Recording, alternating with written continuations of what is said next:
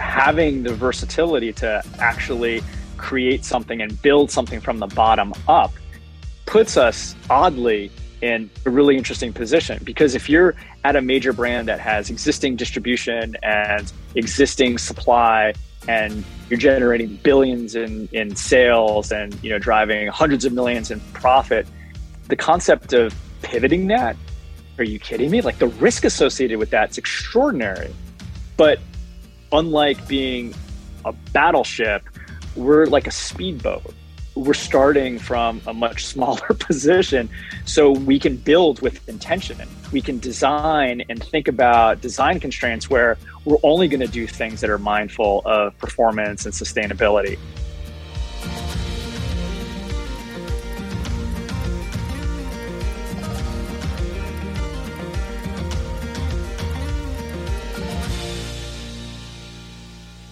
Welcome to Consensus in Conversation, a podcast where I talk with leaders across America who are making the world a better, more sustainable place.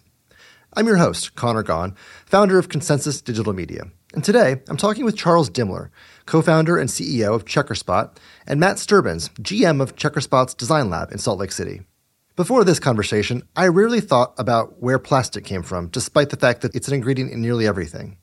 And turns out not the most friendly for the environment or our health. So inventing new ways to make the materials that comprise everything in our daily lives is actually pretty fascinating.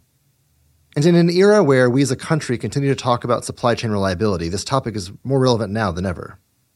Checkerspot was founded in 2016, and they're proving that performance and sustainability can go hand in hand. What first got me excited was the company's Wonder Alpine skis. These innovative high-performance skis, they're made from algae. Yep, algae.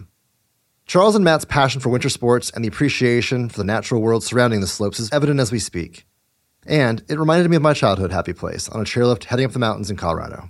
So with that in mind, I'm honored to talk with Matt and Charlie.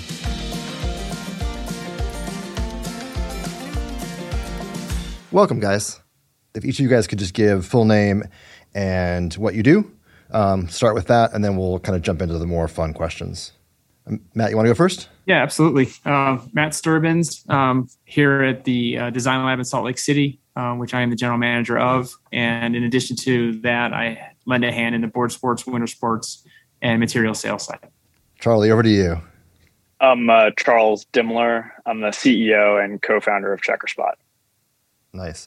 I want to get to Checkerspot and the technology and all the business, the philosophy, the values, all that. But the Colorado boy in me is curious how did you guys each get into outdoor sports? Matt, you want to kick us off this time? My background from a Midwesterner was, just skiing moguls. I didn't have the family support network to support ski racing. Skiing was one thing that stayed with me. I continued to improve at it. The more I invested in skiing, the more I realized how much I didn't yet experience within skiing. You could take soccer, football, baseball. Yeah, you could change the venue, but how much does it really change? The local high school field to Wrigley Field in Chicago. I mean, yeah, it's an insane experience, but the bases are the same distance apart. The field has a relatively same framework. It's the crowd and the noise and the sights. I get that. But the game is still the same. Skiing, your abilities are transcended based on the environment that you're put in. And there's no two environments the same. And you can never say you've skied it all. There's lifetimes of skiing in these mountains through the window I'm looking at right now here in Utah. To attempt to ski all of what I'm looking at right now would take a full lifetime. And it's just one little corner of a little mountain range in a huge world of mountains that have wonderful aspects to ski on. Nice. Charlie, what's your path to the slopes? I was a really active kid playing a bunch of different sports, but pretty much was outside always. I just grew up in a place that had a lot of open space. And when you're a kid, 5, 10, 15 square miles is more than enough to get lost, get into trouble, explore, and kind of find yourself. And just to give a little bit of specificity, I was known when there were snowstorms that came through when I was in middle school to high school. It's one of the most magical times because on the East Coast, when you get, a foot of snow, everything shuts down. There's no cars on the road. And I would just get ready to go and walk miles to friends' houses and like show up at their doorstep and they're like, what? How did you get here? I'm like, I walked. And they're like, you're crazy. Like, why would anybody do that? There's a snowstorm. And I absolutely loved it. Fortunately, I had parents that were really supportive, that embraced this, that, knew that I had some level of judgment to take care of myself. And they were in support of my like getting out and just discovering. And so without question, gravitating to the West Coast and to the mountains out here was influenced by the period of time from high school to when I was talking earlier about working on Wall Street, because I lived in New York for nearly a decade. And when I was in New York City, it was like everything shut off in terms of access to the outdoors. And I was working long hours as an investment banker, and it just felt like a part of my soul was being suppressed. And that was a huge reason I decided to come out west. And my wife and I have now been out here for more than 20 years. And this is home.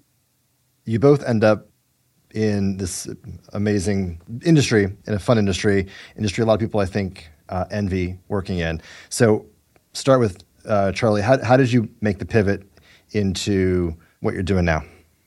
Well, I don't know that I would describe it as a pivot, because when I think back over the course of my career after college, which is now 25, 26 years in, I've always been focused on biotechnology. So when I started off right out of college, I went to Wall Street and worked for a few years as a junior investment banker, but by and large was focused on healthcare, life sciences, biotech, because I studied science when I was an undergrad. I was thinking about the possibility of going to medical school at the time, decided against that, went to Wall Street, spent a few years, and then ultimately moved from New York to California and joined a company that was focused on biotechnology, developing and commercializing therapeutics, human therapeutics and cell therapeutics.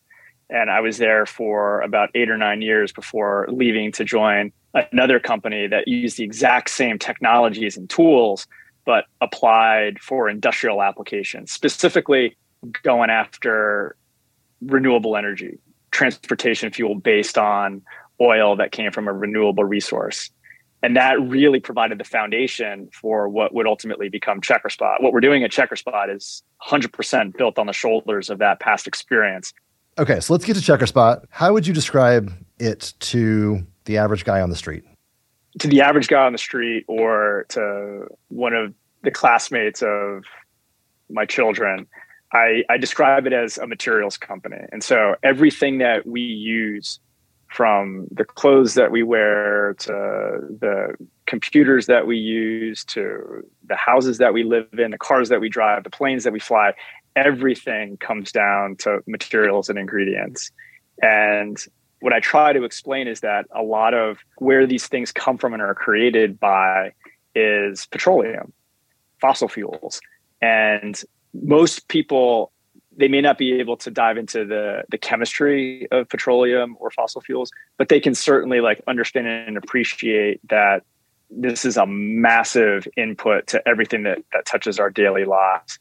And so I go on to explain that we've developed an alternative to petroleum, that we can create really unique oils based on just bleeding edge biotechnology capabilities. Yeah, I never imagined that materials could be so fascinating. So you're building Checkerspot, and then Matt, you enter the scene. Did y'all meet on the chairlift? Yeah, I would assume that the listeners are expecting that we met on a chairlift. There are not as many vehicles of engagement like a chairlift in the world. You know, maybe an amusement car ride. It's an elevator in every aspect, shape, and form, but suspended by cables in nature. And it does, attract a very unique setting to explore people's lives. And, you only have 2 minutes to get it all out. So better get on with the story. And who knows, maybe it ends up being such a good story. You ski with that person for the rest of the afternoon, or maybe the rest of your life. I really, really, really enjoy that aspect of skiing. And while we're not necessarily focused on mechanized skiing, the chairlift is an amazing vehicle to meet new people. It's a very fulfilling experience, sometimes even better than the skiing itself. But no, we didn't meet on the hill. We didn't meet on the skin track. We didn't meet the ski shop. That's beautiful. Yeah. the chairlift is my happy place. Like it's a place where you can find peace and everything goes at a different pace and crisp air. And I love it. But I feel like business partnerships, for those who are afraid of commitment like me, yeah, that's scarier than marriage. What moment when either of you thought, yeah, we're going to do something really amazing together? There was one moment where I thought, am I recruiting Matt or is Matt recruiting me? Because without explaining where we were going or what we were going to do, he was like, yeah, get in the Sprinter van. Like we head up and we're at the foot of a trailhead in the Wasatch. And he's like, okay, let's go. Like, go where? It's like, let's go up. And so we start hiking. He's got a backpack. Doesn't tell me what's in it. We hike for a while, get up to this overlook that's just gorgeous around Salt Lake City. And he's like, yeah, let's take a break. And we ended up, I don't know, Matt, we spent probably an hour, maybe 2 hours just in that spot. And he had brought a couple of beers and just started talking about life, just started talking about things not related to work or to our professional experience. And I'm sharing that because it brought to life for me in the moment. There have been situation events that similarly do that, where at the end of the day, when you think about what we're doing or why we're doing it, all comes down to human connection and our connection with nature. And I don't know if I've ever voiced this quite in this way to Matt, but after, we headed back down the trail, like I knew that this had to happen. I knew that we were going to partner in this way and work together and really tackle some of these challenges. That was a defining moment for me as I look back at the history of Checkerspot. And what you're describing for folks, I think, is basic material science, right? It's what ingredients go into the products that are made. As you began to look for a new, better, more sustainable ingredient for the product, what was that search like and where did you land? The search is complicated, to be really direct and blunt about it, because the opportunity set is astonishingly vast. I mean, it's huge. There are millions of products that are created and come from not only petroleum and fossil fuels, but also natural oils. And by natural oils, I'm talking about things like palm oil and soy. But the thing is, millions of products derive from those inputs. But if you thought about it in terms of building blocks or Legos, or if you thought about it in the context of a palette of different opportunities, like different colors, there's a really finite set of possibility with those commodity-based oils. And there are hundreds of other kinds of building blocks, other kinds of colors that plants produce naturally, but they've never been explored or interrogated by people because there's been no way to grow them or to supply them at any meaningful scale. And that's the single thing that is revolutionary. Being able to utilize tools of biotechnology that are now 30, 40 years old, where we can access the genes from those plants and utilize those genes and produce at big commercial scale things that are novel, but that don't require or aren't dependent on extracting petroleum from the earth, that don't have the negative environmental consequence. And so really focused on the use cases that amplify, that bring to life, that demonstrate beyond a shadow of a doubt that this concept of performance versus sustainability, it's a false choice. You can have both. Awesome. The one host material that I know we've read about coming out of your shop is algae.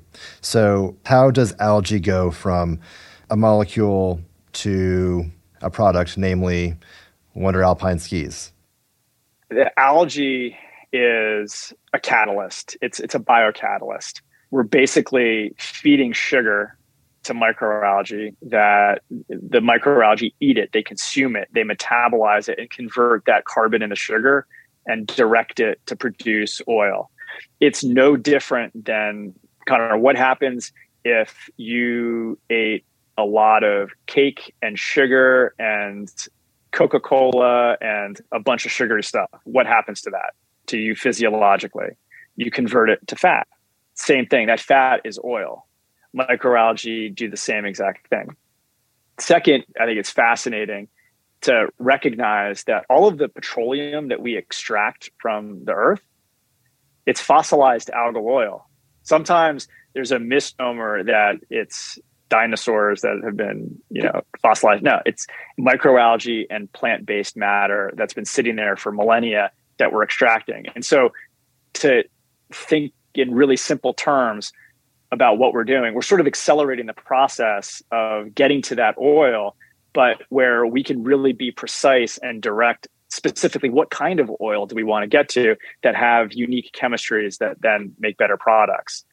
It seems like there's a couple aspects of this. The first, I suspect there's an incredible strength here in mitigating any supply chain risk or crises. How do you guys see that as a function of your business? Anytime that you can bring a material to life in-house, even if it's one single component of a very vast network of bill of materials, it just eases everything, right? You have the ability to manage at least one of those various moving targets in the world of supply chain management. But more notably is in pursuit of this democratization and commercializing of the technology, we're working hard landing a neighboring organization to work with us in the material application set like we have already started to ourselves with Wonder Alpine. And the inquiry was met with, optimism and intrigue, but there wasn't a real strong anchor to call to action to pursue. It wasn't until we saw, a natural weather event and we had that deep freeze in the South that shut down a lot of the chemical industry, which is where, a lot of the materials for the space that we were exploring with our algal cast urethanes were coming from. And when that supply chain broke, it fractured confidence wildly throughout this industry.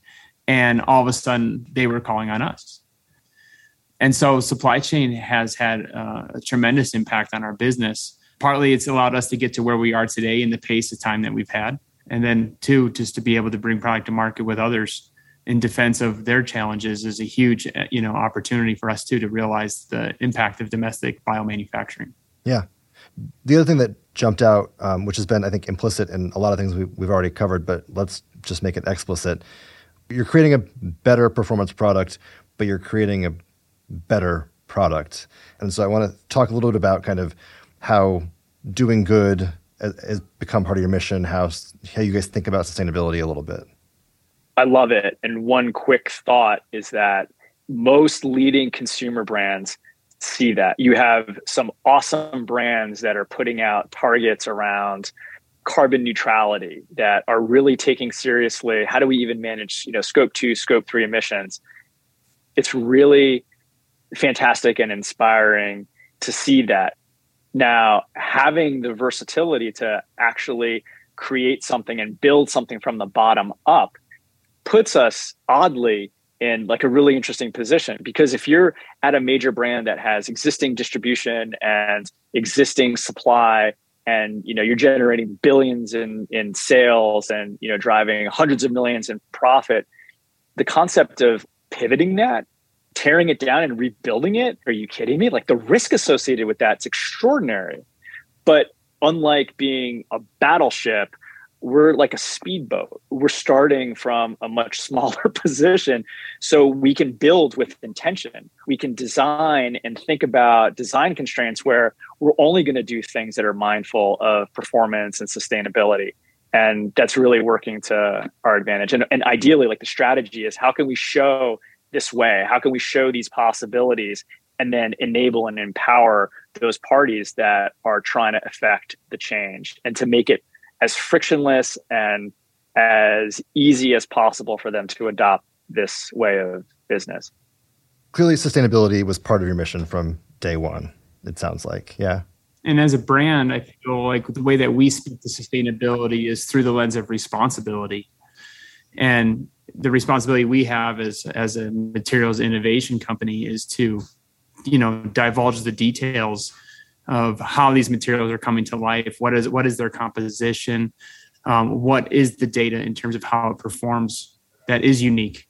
And that's a responsibility that we feel we owe to the market, So we don't always necessarily measure our progress based on sustainability.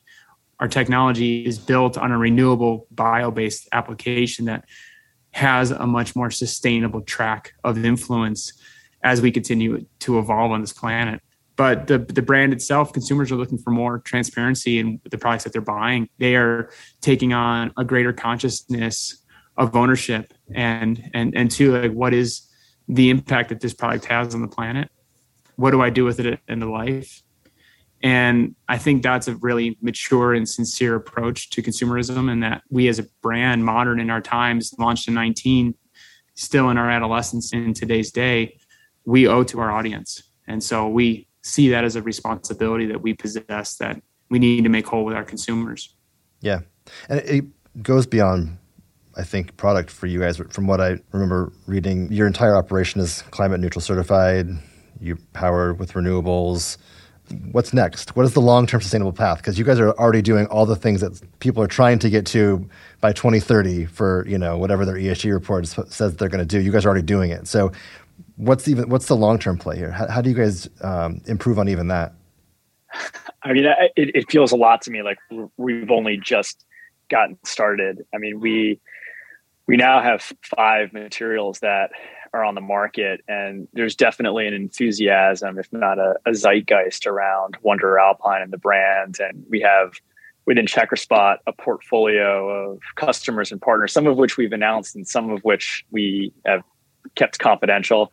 But there's real momentum. When I think about the future and I think about what we're doing, we're so much a rounding error in making a dent on the climate crisis that there's so much more for us to do. And we have a plan to tackle that. And specifically, it involves more products. It involves, expanding Wonder Alpine. I mean, this year, we expanded the SKU mix to include snowboards. We've introduced a new material that brings to life what's possible with manufacturing flashings, which is really cool. We're really excited about that. We have a portfolio of ingredients and materials that we're developing biologically, as well as through chemistry and material science. And because of the way the world is now, and these targets that I was alluding to before that brands have placed, we're seeing more and more demand. And so for us, it's all about, okay, how do we now in this, we call it the next pitch of our climb.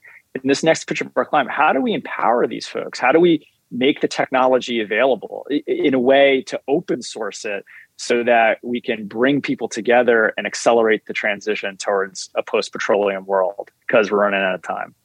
Give us a sense for how you guys are, what you're hearing about or thinking about, or what folks are talking about when it comes to investors and entrepreneurs. Why are they caring about this? Where does this go from here?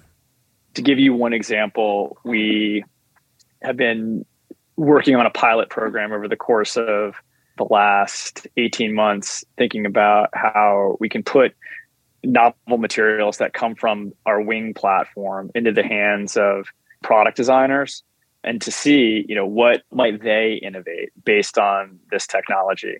And that's gone exceedingly well. And that would be an example of something to stay tuned to with Checkerspot, because there's going to be more examples of that. And it really, I think, dovetails with what you're talking about in helping other product developers and entrepreneurs transition to newer technologies that are derived from biology, that are derived from nature. I also think the SEC is very actively pushing for disclosures, much in the way that there are accounting rules for financial reporting, pushing for disclosures to report your ESG endeavors, and like where you stand and how you're progressing.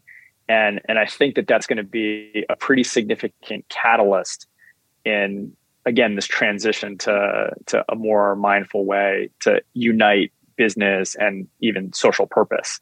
I think it's also noteworthy to just reflect on the announcement last week from the White House, this executive order to stimulate the bioeconomy, because the White House, and by extension, Capitol Hill, they see that it isn't just about climate change or the climate crisis. It also extends to how do we stimulate economic development? How do we stimulate, supply chain resilience? How do we think about global competitiveness? And, looking back at history, innovation has always been at the forefront, at the epicenter of those considerations. And so I think it's a really interesting time to begin to see how technology is revitalizing the economy, revitalizing entrepreneurship and the creation of new ventures in pursuit of some of the things that big established, Fortune 500 companies know are important. And two, like the way that we're approaching materials to date, because we're bringing a lot of the product to market ourselves to start, is that we have kind of helped reduce some of the rigidity that has existed historically in the manufacturing process. Working with materials and classifications like our own today with cast urethanes and rigid foam, everything required fairly heavy lift of industrial manufacturing equipment and processes. And today we're realizing ways to work with these materials in a much leaner way where we don't have the great waste off streams to deal with. And I feel like as new coming business owners and designers, entrepreneurs, they're exploring, there needs to be a basis of renewable innovation within the context of this product I seek to bring to market. That is what has become a necessary component to the design and its value proposition to market. Nobody's going to launch something to market today and completely ignore its impact on planet. At Consensus, we get to focus on uplifting stories, which I really love. For us, it's more important than ever to find hope and optimism for the future. So what makes each of you hopeful? What would you say to inspire listeners? For me, obviously it's this collaboration and unity. Charlie spoke about that already, and that we can't do this alone. Innovation and systemic adoption comes from the empowerment of which we seek to implore. And together we can have a significant impact on the latest trends in materials, as well as the impact that consumer product goods are having on the planet.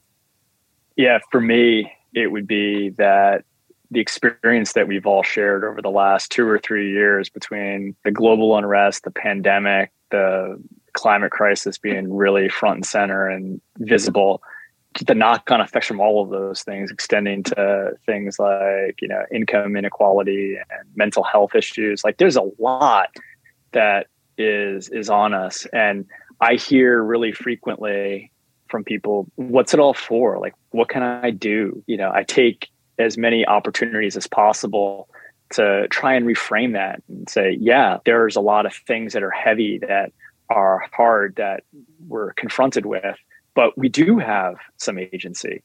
We do have the ability to do something about it. And that extends to thinking about what you support, where you spend your money. When you voiced a moment ago, the holidays are coming up, something that really resonates with me is don't buy stuff that you don't need. Don't buy stuff just to do that or to gift something just to do it. Like think in a really considered, thoughtful way about making purchases that enrich your life, that are better for you, and take into account how companies and brands are really trying to deliver things that are meaningful.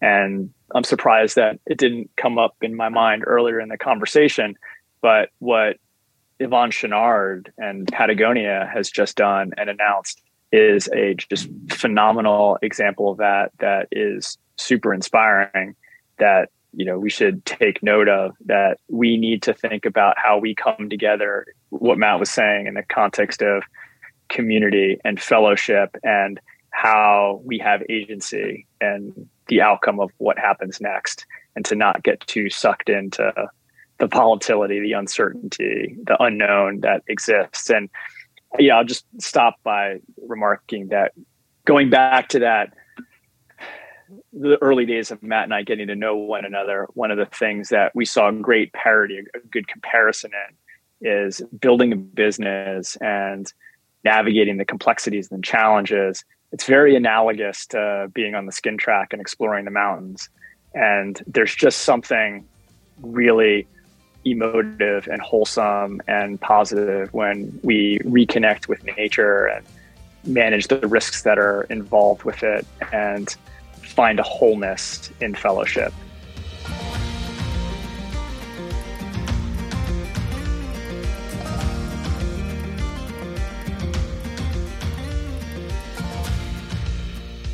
Huge thanks to Charlie Dimmler and Matt Sterbenz for the fascinating conversation. Consensus in Conversation is hosted by me, Connor Gaughan. The episode is produced by Will Gatchell and Chandler Brownstead. Executive produced by me with editing from Reasonable Volume. Special thanks to Consensus Creative Director Kate Tucker. Don't forget to like and subscribe on your favorite podcast platform. See you next week.